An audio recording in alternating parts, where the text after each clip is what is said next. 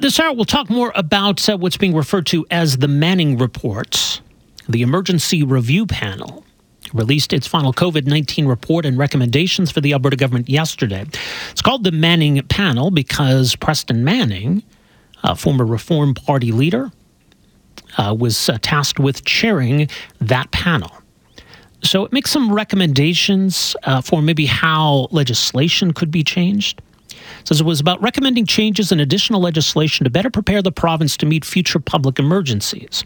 The mandate of the panel was not to conduct an overall inquiry into the government's COVID-19 response, but to review the statutes that provided the legal basis for the government's response to COVID-19.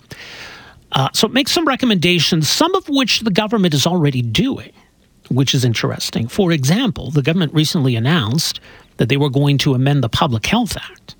In fact, this actually stems from a court decision that struck down some of the public health orders because they didn't come from the Chief Medical Officer of Health, they came from Cabinet. So the Public Health Act is being changed to make it clear then that it is legitimate for Cabinet, for government, to make those decisions. So that's already in the works, but that's one of the recommendations in this report. Also talks about the need to improve the capacity of the healthcare system, something the government says they are already doing.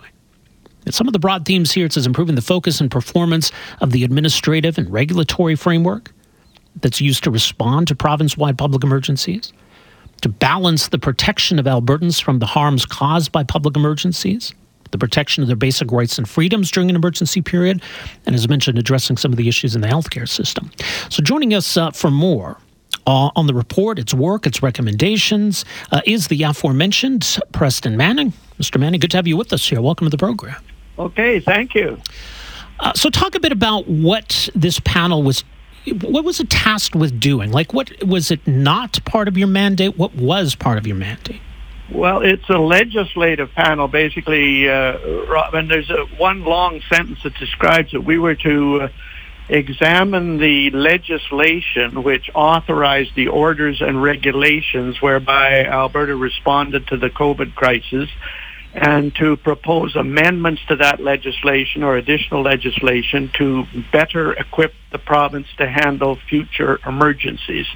So basically, we were to look at the legislation and try to figure out, is there any way to improve it so that Albertans are better served the next time there's an emergency, not just a health emergency, but any province-wide public emergency. Mm-hmm. Well, and that's what I'm curious about, because I think, now, and looking back at COVID, we have the benefit of hindsight. And I think certainly in early 2020, we had no idea what we were dealing with. So how applicable is all of this to a future emergency that doesn't look anything like this one? Well, some of the recommendations are specifically targeted at that. One is the question of who should be responsible for the overall coordination of the response, because while the emergency may start as a health emergency or something else, if the response measures have economic effects, social effects, legal effects, other effects, who's ever coordinating the response has got to have that broader perspective. So one of our recommendations is that the Alberta Emergency Management Agency, which is provided for by a provincial act, that it be made the overall coordinating agency. And if it has to be strengthened or beefed up in order to do that, that should be done. And this doesn't mean, like, if it's a health emergency, of course, Alberta Health will have an enormous role to play in formulating the response and in implementing the response. But if the response measures have these broader implications, we say that emergency management agency ought to be the overall coordinating body, because that's where its expertise lies. Mm-hmm. As noted, some of the recommendations, it seems as though are already in the works. Changing the Public Health Act to make it clear that, government's in charge, cabinet's, in a position to make these important decisions. The government maintains they're already moving to increase the capacity of the healthcare system. Is there some redundancy in these recommendations? Well, that's a very good point. This panel's been going for a year, so the government has been actually doing some things during that year. And in that last chapter on the improving the capacity and performance of the Alberta healthcare system. We acknowledge that the government's done a number of incremental changes already, and we list them, and then we commend them. But then we say, here's 10 more incremental changes, sort of in the same direction that could be implemented if the government so chose to do so. Right. And I mean, further to the fact that, this report recommends things the government's already doing, I mean, it seems like some of the recommendations do line up with maybe the government's or the premier's perspective on some of these issues. And I think that was a criticism at the outset that you are have been close in the past with Danielle Smith. Your expressed views on a lot of these issues were very similar. So what about that side of it? Well, we ask people just to look at the report and try to decide then whether it's worth the value or whether it's prejudicial in one way or another. With respect to what you raised there, we don't recommend these measures that the government's done. They've already done them. All we did was list them to acknowledge, as you just raised, that the government's already doing some things in this area. What will be of interest to the reader is we propose 10 other incremental changes, and all of these are compatible with a universal system, and all of them are in compliance with the Canada Health Act. Right. On the point about civil liberties and rights and freedoms, this report seems to come down on the side that not enough was done to protect basic rights and freedoms. What led you to that conclusion, and what needs to change? Well, we start with this question of balance. The challenge for governments, not just the Alberta government, but every government in this crisis, was how do you balance the protection of citizens from the harm that the emergency creates, and how do you balance that protection with the protection of rights and freedoms, which also gets strained, particularly during an emergency, by some of the response measures.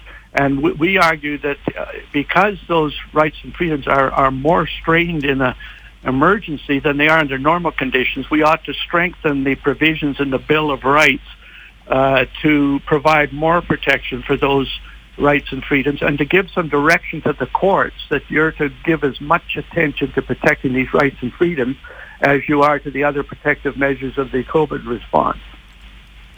You talk about, different kinds of situations. I mean, for example, Preston, we saw during the forest fires this year, as governments were dealing with public emergencies, had people who, said that, forcing me to leave my home or not allowing me back into my community is violating my rights, these sorts of things. So when we hear those claims, like, how do we judge the validity of those kinds of claims and balanced with, the emergency that we're dealing with? Well, ultimately, the judgment is not that of the media or even the government. Ultimately, the judgment on this balance will go to the courts.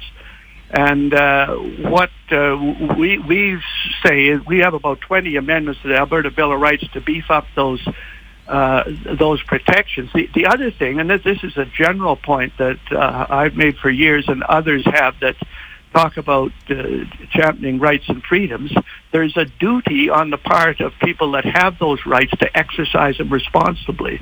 If you increase a right, you also increase the duty to exercise them responsibly. Mm-hmm. And if the legislature so wished, you can actually put that duty into the Bill of Rights, not just the expansion of the rights itself. Right. We raise that possibility, and that's one way of getting that balance that you're talking about. But I mean, even the concept of balance, I mean, that's highly subjective, isn't it? Well, not in law. In what sense?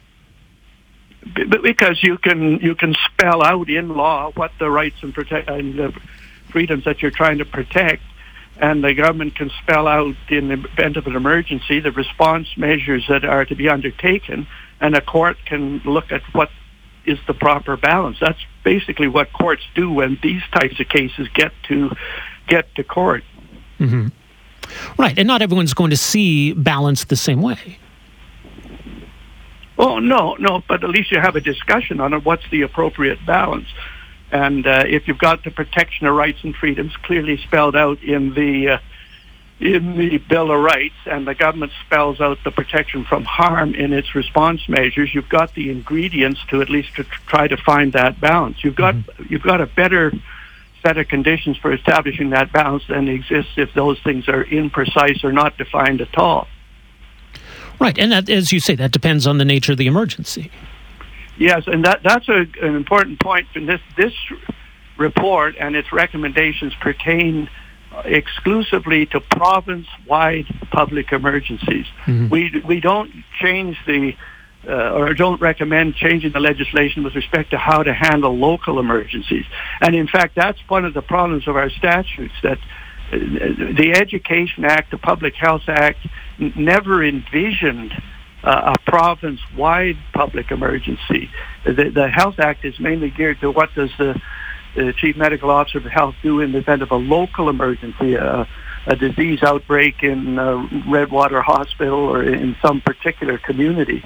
And but our recommendations pertain only to what would you do, or how would you improve the legislation to cope with a province-wide public emergency, which hopefully is not going to happen more than a couple of times a decade if we're fortunate. Well, yeah, no kidding. I mean, but in a situation where we have a virus that's, 10 times more deadly than COVID, or a virus that, affects kids more than adults or is killing kids, like that would change the entire equation of what's a balance or what's reasonable, wouldn't it? Well, yeah. Oh, yes. And that's what we're trying to fix the legislation to better equip it to handle those types of situations. Right, but again, it comes back to the point then that it's very subjective, both in terms of gauging the scope of the severity of the situation and what constitutes a balance. No, that's not correct. That's not correct. It's subjective from your standpoint. It is not subjective from the standpoint of law.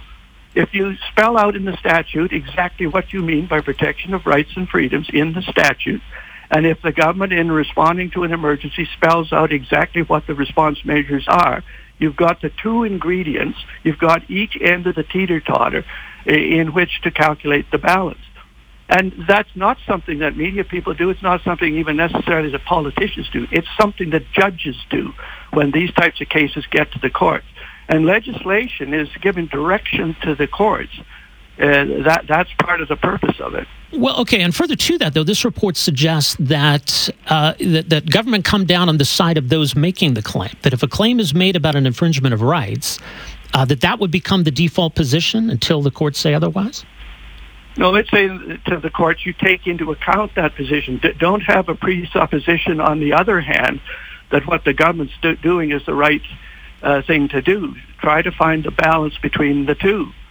And as I say, the other balance element that we include, and which you haven't mentioned but the report does, is that when you strengthen a right, you can also strengthen, and you can do it by legislation, that there's a duty to exercise it responsibly. If you don't exercise it responsibly, then you've infringed that right, or you've exercised that right in an improper way.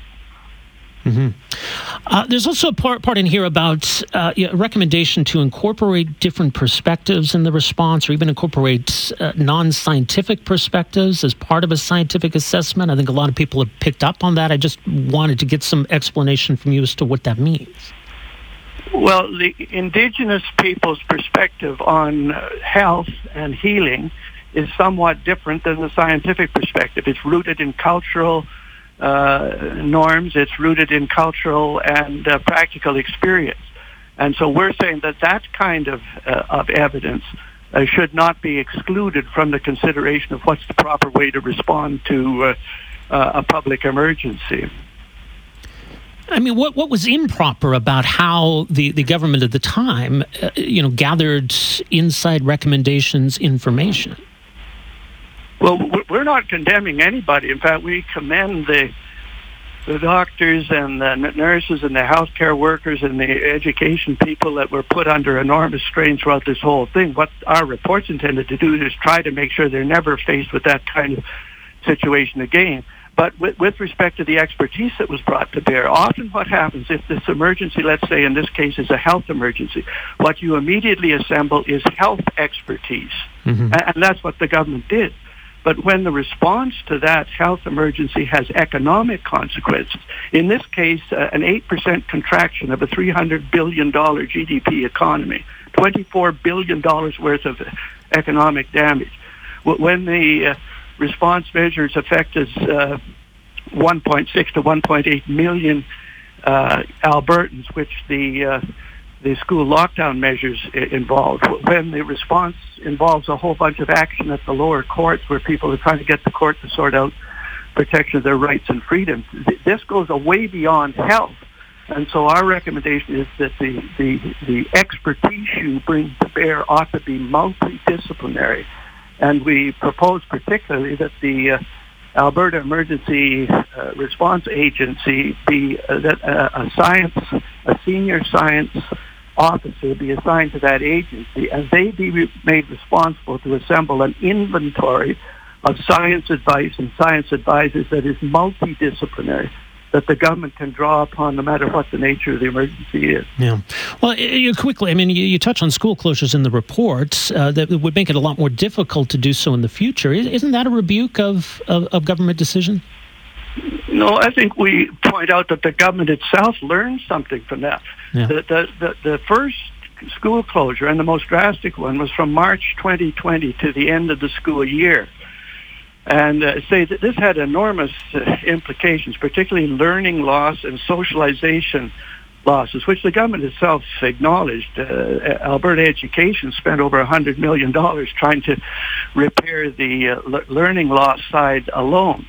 And but our recommendation is that you never consider locking down the schools again. And this conclusion's been reached in other jurisdictions, except under very unusual circumstances, and if you have to do it for the shortest period of time. And as I say, the government actually seemed to learn that itself, because the other two school closures later on were for much shorter periods of time. Yeah. Well, the report is out. It's online, alberta.ca. Folks can find it. I'd urge people to read it. We'll see what the government decides to do with it. But in the meantime, Preston Manning, thank you so much for joining us here this morning.